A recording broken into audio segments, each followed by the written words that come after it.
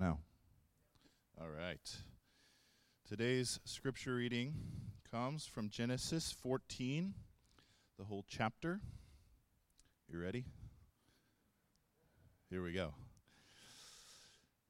In the days of Amraphel, king of Shinar, Arioch, king of Elasar, Chedorlaomer, king of Elam, and Tidal, king of Goyim, these kings made war with Bera, king of Sodom, Birsha, king of Gomorrah, Shinab, king of Admah, Shemeber, king of Zeboim, and the king of Bela, that is Zoar. And all these joined forces in the valley of Siddim, that is the Salt Sea. 12 years they had served Chedorlaomer, but in the 13th year they rebelled. In the 14th year, Chedorlaomer and the kings who were with him came and defeated the Rephaim in Ashtaroth Karnaim, and the Zuzim in Ham, the Emim in Sheva Kiriathaim, and the Horites in their hill country of Seir, as far as El Paran, on the border of the wilderness. Then they turned back and came to En Mishpat, that is Kadesh, and defeated all the country of the Amalekites and also the Amorites who were dwelling in Hazazon Tamar. Then the king of Sodom, the king of Gomorrah, the king of Admah, the king of Zeboim, and the king of Bela, that is Zoar, went out and joined battle in the valley of Siddim with Chedorlaomer, king of Elam, Tidal, king of Goyim, Amraphel, king of Shinar, and Arioch, king of Elasar, 4 kings against 5. Now the valley of Siddim was full of bitumen pits, and as the kings of Sodom and Gomorrah fled, some fell into them, and the rest fled to the hill country. So the enemy took all the possessions of Sodom and Gomorrah and all their provisions and went their way. They also took Lot, the son of Abram's brother, who was dwelling in Sodom, and his possessions and went their way. Then one who had escaped came and told Abram the Hebrew, who was living by the oaks of Mamre in Amorite, brother of Eshcol and of Aner. These were allies of Abram. When Abram heard that his kinsman had been taken captive, he led forth his trained men, born in his house, 318 of them, and went in pursuit as far as Dan. And he divided his forces against them by night, he and his servants, and defeated them and pursued them to Hobah, north of Damascus.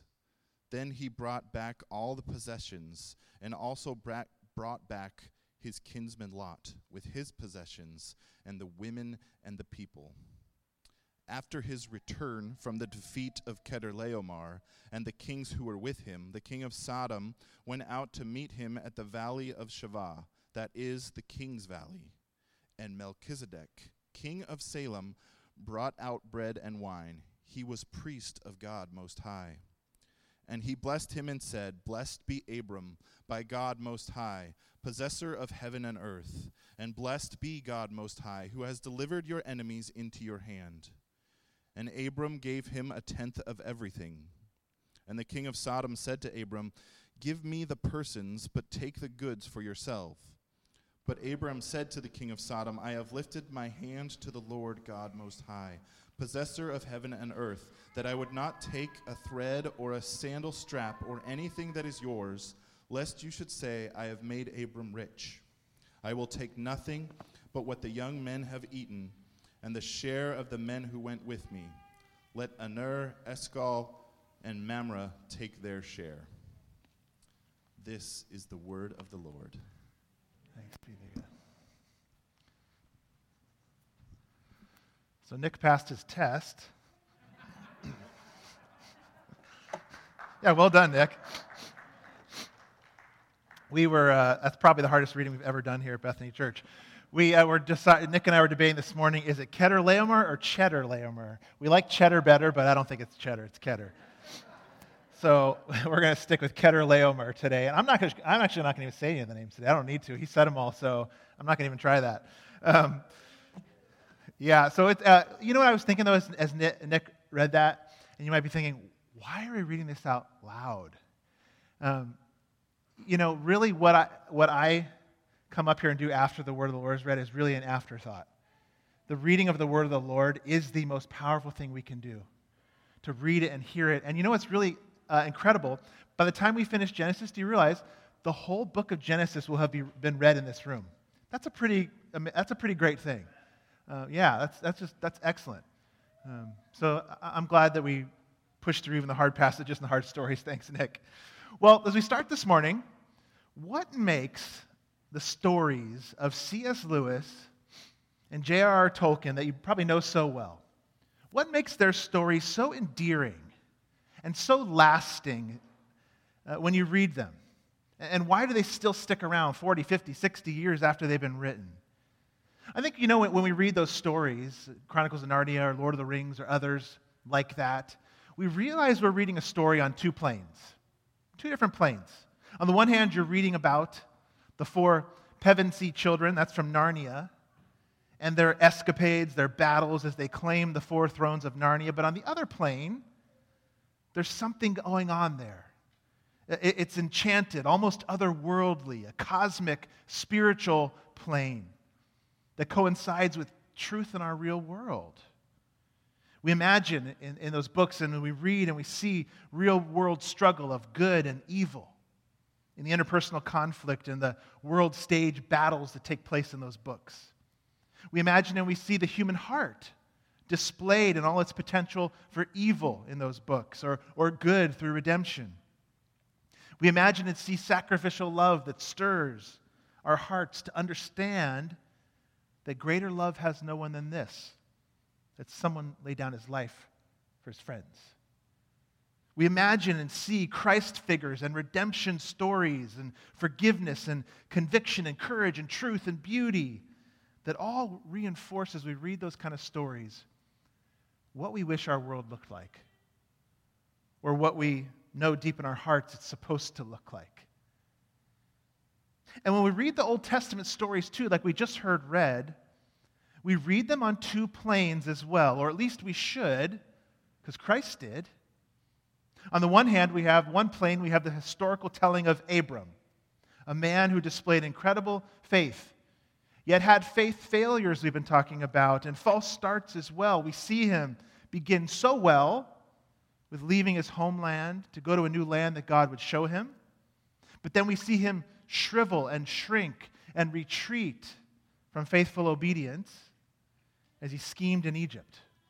But then last week we saw him live open-handed and generous as he gave away the best of the land that he promised to his nephew, that he had been promised, Abram. He gave it away to Lot, his nephew. It's a real-life drama and conflict on one plane. But on another plane, we know that big, supernatural promises have been made to Abram. Promises so big that they must have a Christ-seeking fulfillment.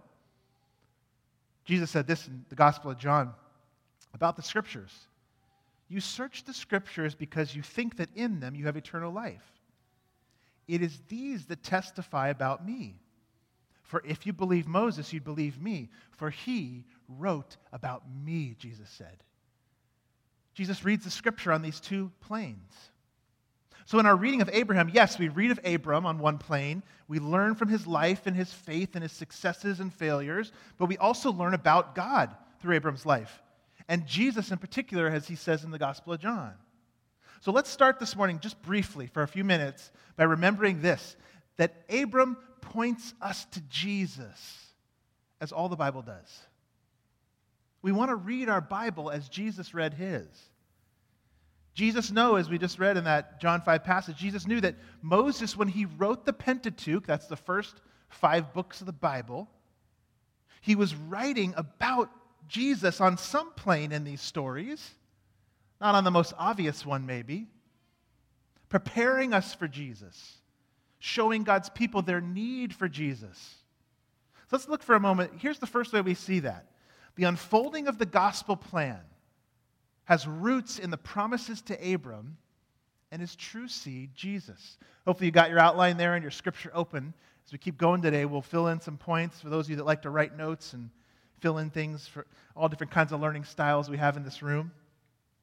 But our first way to remember this, that Abram points us to Jesus, is that the unfolding of these gospel plans, they started back in the Old Testament. in Abram's seed and his true seed, Christ. Think about plants or flowers. Like any plant or flower or shrub or tree that's planted, it's revealed, it started in a tiny seed form that over time puts down roots and then grows and shoots forth and blossoms. So the gospel of Jesus Christ then, Jesus himself actually, is patterned and promised and present in the Old Testament in seed form. And he springs forth in colorful beauty in the New Testament. I mean, we think about it, with promises this grand that God gave to Moses in Genesis 12, in you, Abram, all the families of the earth will be blessed. All the families will be blessed. We have to know that Abram did not live to see that. He did not live to see that. He hoped in it. He believed in it. And Christ became that blessing to all families of the earth that would come from Abram's seed. And Paul in Galatians wants us to be sure about this. We've gone to this verse a couple times. We'll keep going back to it in this series. Now, the promises, they were spoken to Abraham and to his seed. But he does not say, and to seeds, and as referring to many, but rather to one. And to your seed, Abram, that is Christ. These promises are so sweeping and grand that while your children will be many, Abram, the promises will come to, or rather through, one. That's Jesus. Your seed, Abram, Christ. Do you see? We must read Moses' writings through a gospel lens. Christ did it himself. We have to. In fact, Moses did it. Hebrews 11:26 tells us that the Lord who motivated Moses was Christ. In some mysterious way, Christ motivated Moses in his stories that he wrote.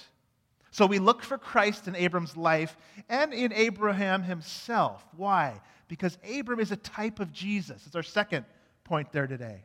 He's a type of Jesus by pointing us to Jesus. A type is an object, a symbol, a person, a picture that points to, or foreshadows, you might say that word, a greater thing to come. A foreshadow, a symbol. Think of the lamb sacrificed at Passover.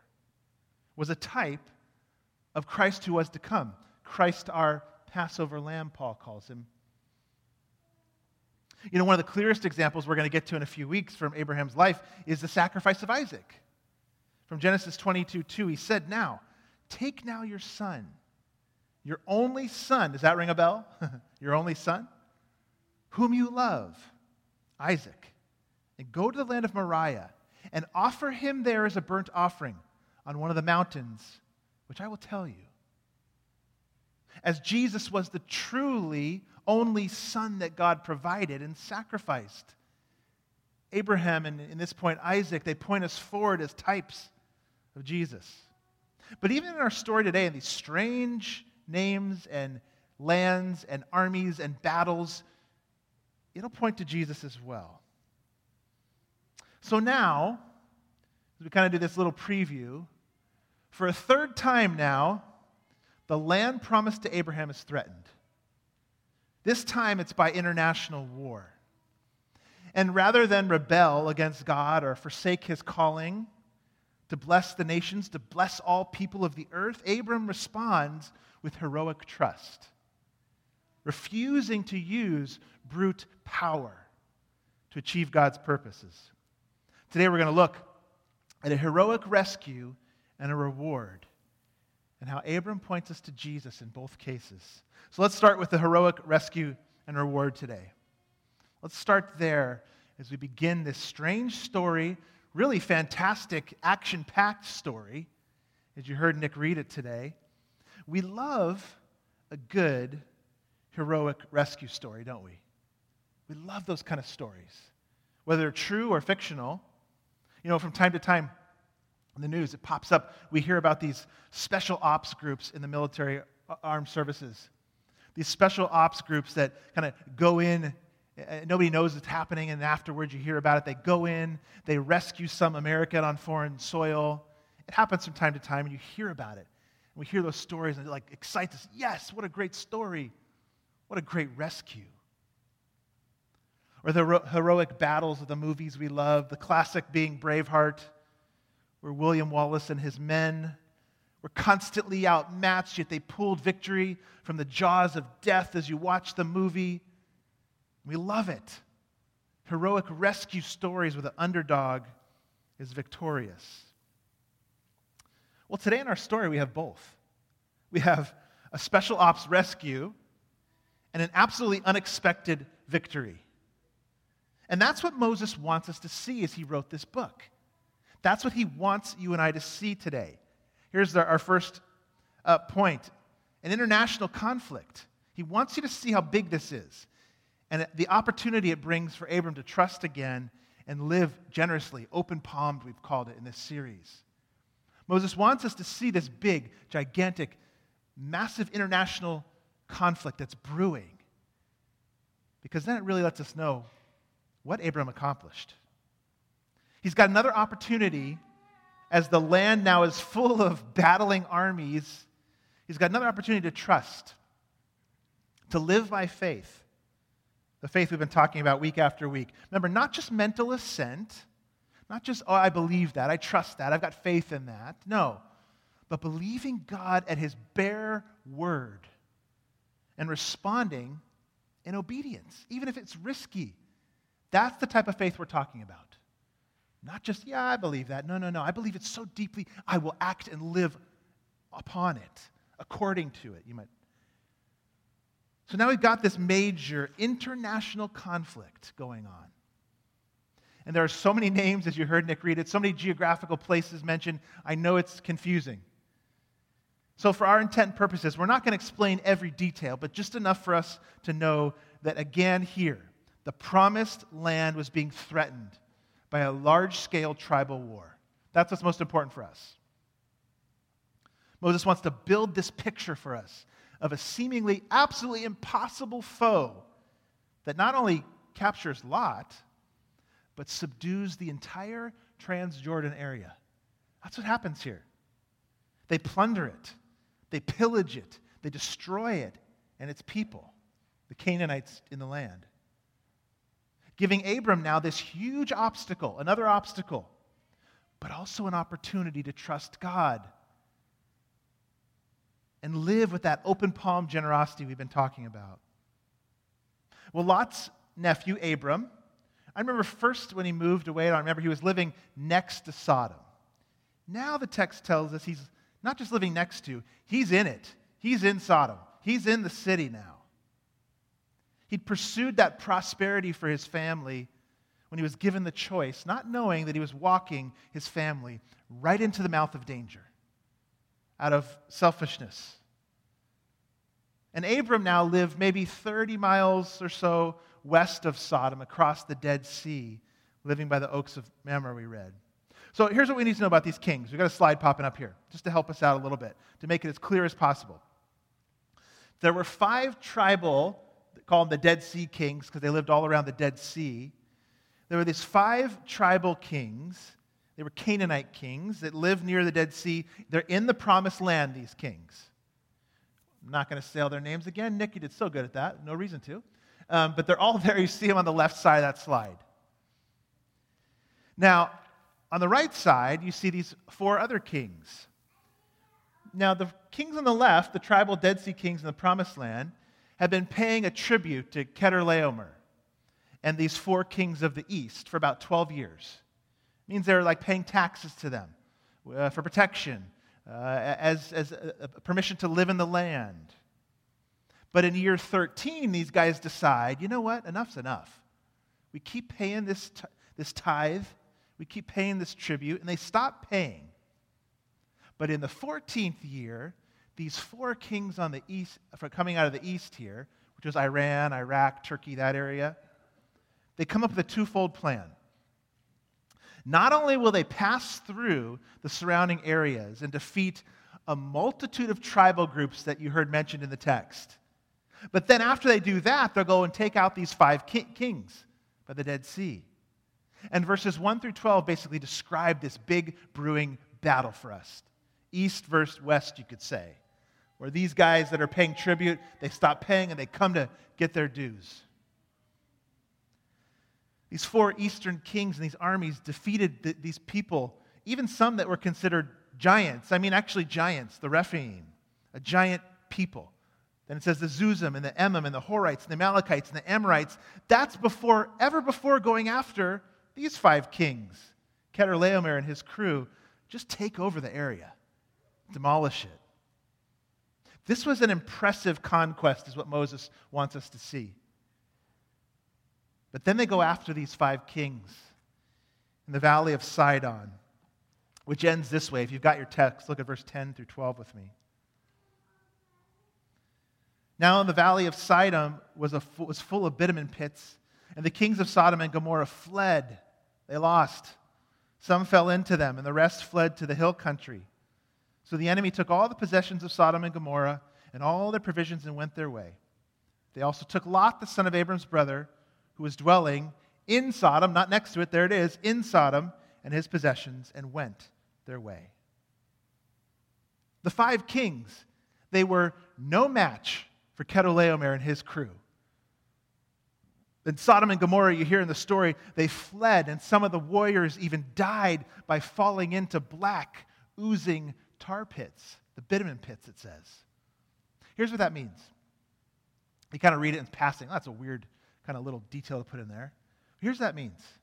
That means these armies were so fierce that rather than die by the sword of Chedorlaomer, they chose a different death and drowned in tar pits. That's what that means. They chose one type of death over another. I think for a contemporary example of this, I thought this week, think of those, now back to that horrific day, 9/11, who chose to jump off the Twin Towers rather than face the flames. That's what Moses wants us to see here. These armies were so fierce they would choose to die by drowning in tar pits rather than face the sword or capture of Chedorlaomer. These are the people Abram was up against. That's the point for us. This international conflict. That's why Moses makes such an effort to list these armies, these battles, to record this for us. He wants us to see that Abram's feat, what comes next in the story, is absolutely impossible. It's impossible. It's otherworldly. It shouldn't have happened unless God does it. Unless God does it. And Lot's captured in the battle, we see. And the irony here is that Lot, because of his greedy choice to choose the best land for himself, he probably ended up witnessing the horrible death of maybe some of his family members. And pillaging. Maybe lost some family members. Maybe lost a daughter to Chedorlaomer. And he's now captured. And we're supposed to see here for Lot, it's a picture of sheer hopelessness. Absolutely hopeless. But as we said last week, conflict is an opportunity to trust, an opportunity to act, an opportunity to initiate. That's what conflict is, and this is what Abram does. So let's look at Abram's pursuit. He pursues his lost family and begins to exercise a kingly faith, we're going to call it, in this daring rescue. The text says as the survivors flee, many of them run off into the hills to hide, but one makes it to Abram's camp. Maybe walked in or hobbled in, nursing a wound, bleeding, holding himself, just barely escaped the battle. Maybe on his last legs, he stumbles into Abram's camp, and the story is relayed to Abram. Let me tell you what happened, Abram. Let me tell you the devastation and what happened to Lot, your nephew. And the transformation we see at this point in the story of Abram is miraculous. It's fantastic. It's kingly, we said, a kingly faith. It's warrior-like, however you want to describe it. Ian Duguid is his name. He was one of my former seminary professors. He described Abram in this moment this way. He said, in this moment, when Abram hears about the capture in Lot, the veil is lifted for a moment, he said. And we see Abram in his true colors. acting as the king of the land that is his by right and that will be inherited by his offspring. This is Abram's Mount of Transfiguration, he called it. That's when Jesus was gloriously transformed, when his glory is clearly, if brightly, revealed to those closest to him. Think about this for a moment. Remember the promises to Abram? This will be your land. This land is full now of enemies who've routed the local tribes and destroyed those 5 rebellious kings. You know, and Lot, it serves him right. He went off and lived in the wicked land of Sodom. What seems the logical choice for Abram here? Yeah, Lot's on his own. I can't risk my life in this. The promises have been given to me. If I die, what happens? The land's been given to me. Better for me, if they all fight it out on their own and clear out the land for me, I'm staying out of this. And we wouldn't have been surprised to see Abram respond that way. We might even say it'd be justified. It'd be easy way out, and who would blame him? But no. He rises up in defense of his family. Look at verse 14 with me. When Abram heard this, that his kinsmen had been taken captive, he led forth his trained men, born in his house, 318 of them, and went in pursuit as far as Dan. It literally says there, he unsheathed 318 men, like swords. He got them ready for battle. Like a great warrior, he risks it all for the life of a family member. He's transformed in this moment, this shining, glorious moment for Abram. And he shows a courage and a bravery. And I'm sure he was scared. I'm sure there was nerves. And yet, what did he do? He initiated, he moved forward, he pursued, even knowing he could lose his life. I believe as Christians that we are coming to a time in our life, our state, our nation, when we are going to have to be more resilient. I believe that. I would not be an honest leader if I stood up here and just said, yeah, things are copacetic. They're the way they've always been. That's not true. It's just not true. I'd be, shirking my responsibility. We're going to have to be more resilient. We're going to have to be okay facing more opposition. We're going to have to build up our faith muscles more and more so that we too can choose courage, faithful obedience over cowardice or faith falters, false starts that we've seen some in Abram. Not to say we're going to charge into a real physical battle like Abram or William Wallace. Probably not. But we do fight a real spiritual battle. We have to be cognizant of that. We have to be mindful of that. A real spiritual battle. And I do not want us, and I can't, even as our pastor, and our elders and our leaders, have Bethany Church to be found in those moments on the sidelines. We're sitting the battle out like Abraham could have chose to. Or jumping into the tar pits and retreat. That's not what Jesus has called us to. He's called us to live boldly, courageously, yet humbly, serving Him, standing on the front lines of that spiritual battle. So how do you get the courage to speak the truth when our culture is a culture of lies? How do you get the courage to witness to your neighbor about Jesus when you may be ridiculed, or a coworker? How do you exercise kingly faith like Abram and take territory for the kingdom through loving service and sacrifice? Well, we look from Abram to Jesus. We look from Abram to Jesus, who is our kinsman redeemer, our surprise savior, our rescuer, as Abram went for Lot. As Abram risks all, and he leaves the comfort of his home to pursue one member of his family, probably multiple in Lot's extended family, but really one member of his family. So Jesus left the comfort of his heavenly home as the divine warrior, the kinsman redeemer, the snake crusher, the surprise savior to pursue and rescue us. The kingly faith Abram exercised to save Lot was just a fraction of what Jesus did to redeem you, to rescue humanity, to come after us and save us. He could have sat on his throne, the throne of heaven, and said, you know what? They deserve what they got. Let them all battle it out and clear the land for me. But he didn't. He loves his brothers and sisters too much to do that. And he loves his heavenly Father too much to do that. And he trusts his heavenly Father implicitly in the promises the Father made to the Son. A kinsman redeemer he would be for us.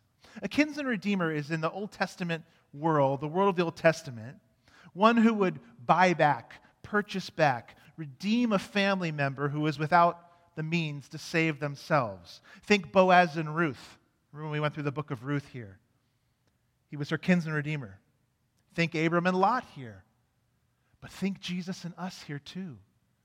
This is Jesus and us. Hebrews 2 says it pretty clear. For both he who sanctifies and those who are sanctified are all from one Father. For which reason he's not ashamed, that's Jesus, to call them brethren, brothers and sisters. Therefore, since the children share in flesh and blood, that's us, he himself likewise also partook the same, that's Jesus in the flesh and blood, that through death he might render powerless him who had the power of death, that's the devil, and might free those who through fear of death were subject to slavery all their lives. Jesus partakes of the same nature as us, flesh and blood, the writer of Hebrews says, and defeats the great enemies of death and the devil, and he frees us from our captivity. We'd been in all our lives, and you know what? We didn't even realize we were in captivity, spiritually dead, slaves to sin and death, and he frees us. Does it sound like anyone?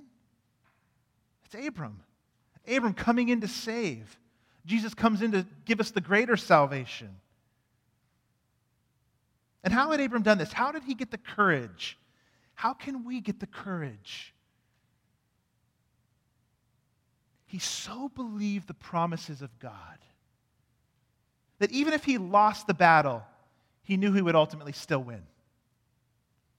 He's got this soul-exploding trust, soul-expanding, heart-expanding trust as he rescues Lot. And so too for you and I. The victory is ours. The resurrection proves it. There's no chance we'll lose the battle. No chance. I mean, we may lose some skirmishes along the way. The church in the West is changing and facing crises in unique ways. We may lose some skirmishes, but the battle is ours. Like our brother Jesus then, let's move out in faith and take back some of those strongholds of the enemy with the gospel of Jesus Christ. That's our call.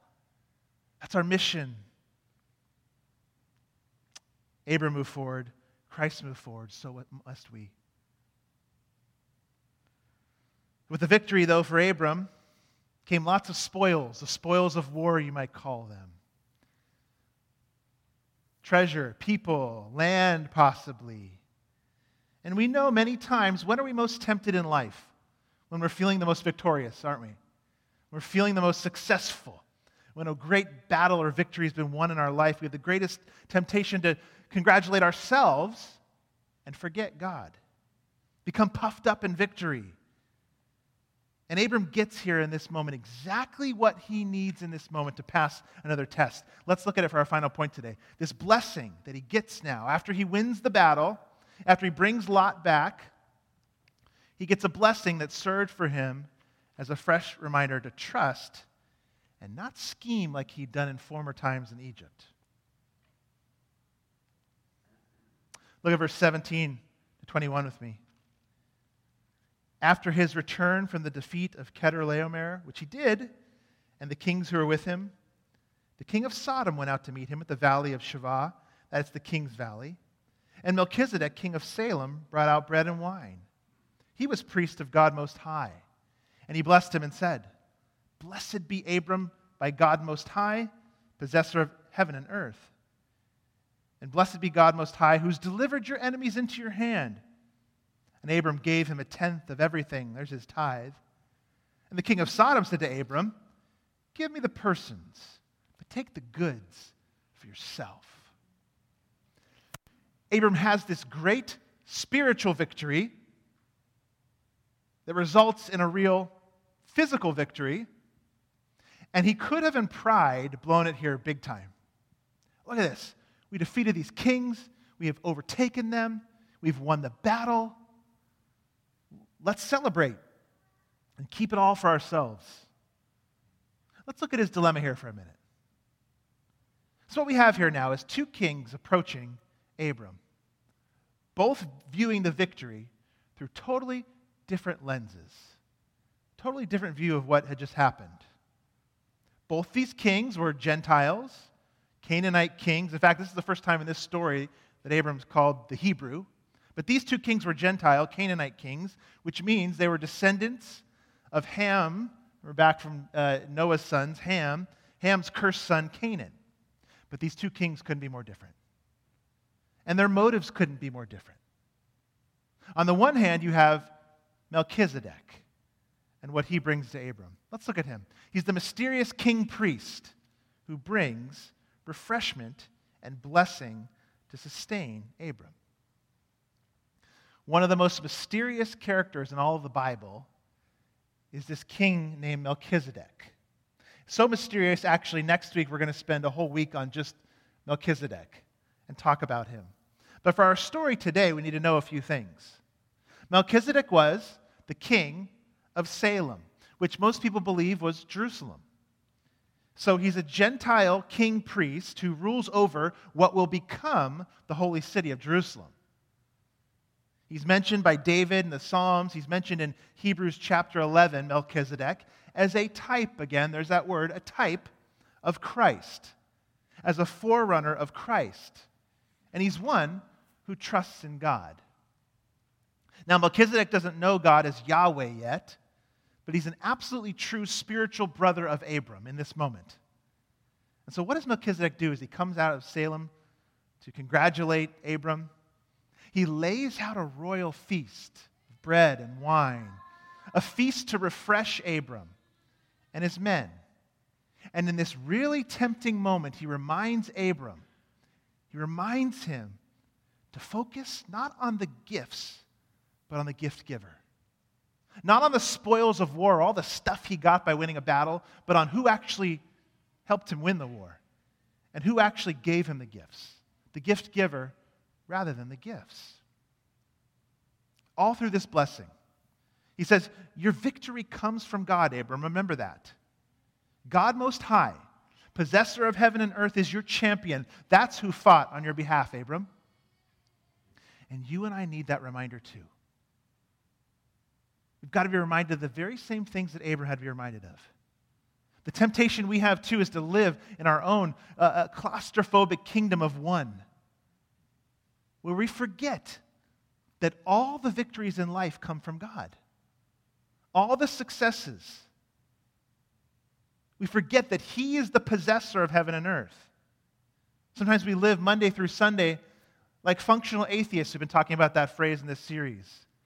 And then we find ourselves surprised when we buckle under the pressure of a trial. What's the one sign in your life that you need to be reminded of this? A dry prayer life. Dry communion with God. An inability to maybe thank God for what He has done. We have to be reminded of this. As Melchizedek came to Abram and reminded him, I can't stress enough for us today the critical role of memory, of remembering, and the role that remembering these truths plays in our survival as Christians, our life as Christians, and our life is passing on the faith to our children. Memory. remembering who God is, what he's done. And Melchizedek does that by looking back to the initial promises of God to Abram. He says, if God's the possessor of heaven and earth, which he is, Abram, can't he give you this piece of land?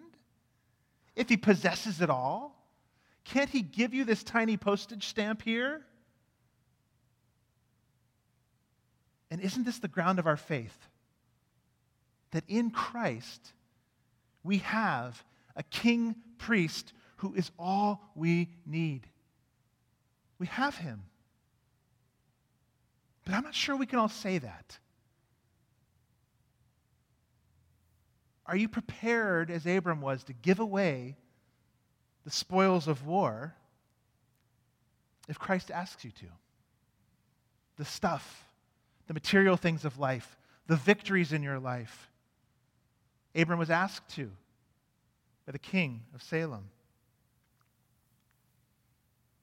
But he gets tested by the king of Sodom. And here's what we see there. The refusal that Abram has to deal for the spoils of war in exchange for the promises of God. Again, Abram's tested. He's won this battle. He could have tried to fast-track the promises of God by making his name great, keeping everything he'd got in the battle, taking the land and holding on to the spoils of war. In fact, he was entitled to it. He was the victor. And Bera, this king of Sodom, comes and offers him a deal. Let's make a deal, Abram. Let's make a deal.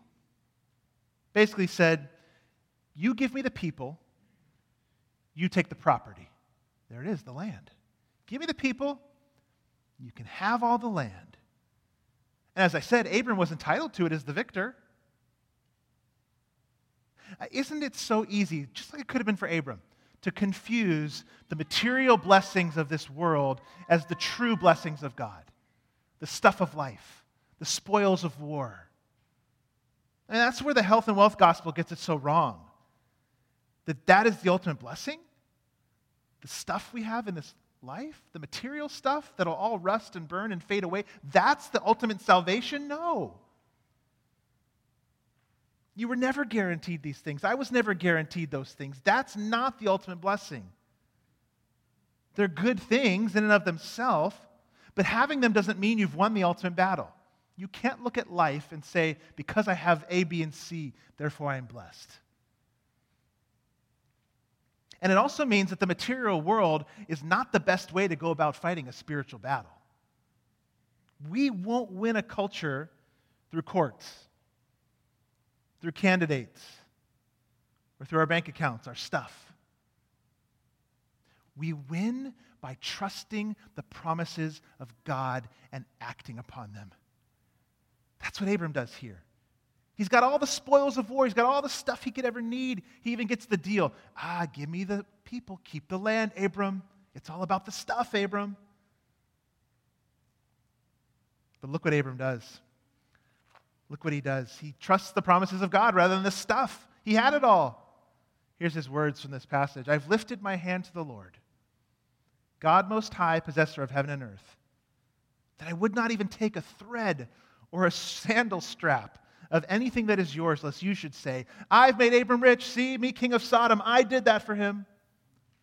I'll take nothing, Abram said, but what the young men have eaten, which was probably already in their bellies, right? How was he going to give that back? And the share of men who went with me. Let Aner, Eshcol, and Mamre take their share. King of Sodom, I refuse. King of Sodom, I trust God. I've lifted my hand to him. King of Sodom, God is king. It was ultimately not just about the land. He had it right there. I've got it. I can keep it. I can make this deal. No, it was ultimately about the seed in the land. The seed that would become Christ. That's the victory that Abram was waiting and hoping for and trusting in. It was never just the land. It was the people and the seed and Christ that would come from that land. So he doesn't make a deal. He was waiting and hoping for that greater blessing. And so too was Jesus. We've talked about his temptation last week, I think, too, but his temptation of Christ in the wilderness fits here so well. Jesus was tempted to shortcut the blessing by Satan at that temptation. And you know what? He vowed to something similar. Begone, Satan. Begone. God is king, for it's written, you shall worship the Lord your God, and him only you shall serve. Begone, Satan. Believe the words of God. Take him at his bare word. And you too will live with a big heart, big trust, big obedience, and those open-handed palms of generosity like Abram did. Let's pray.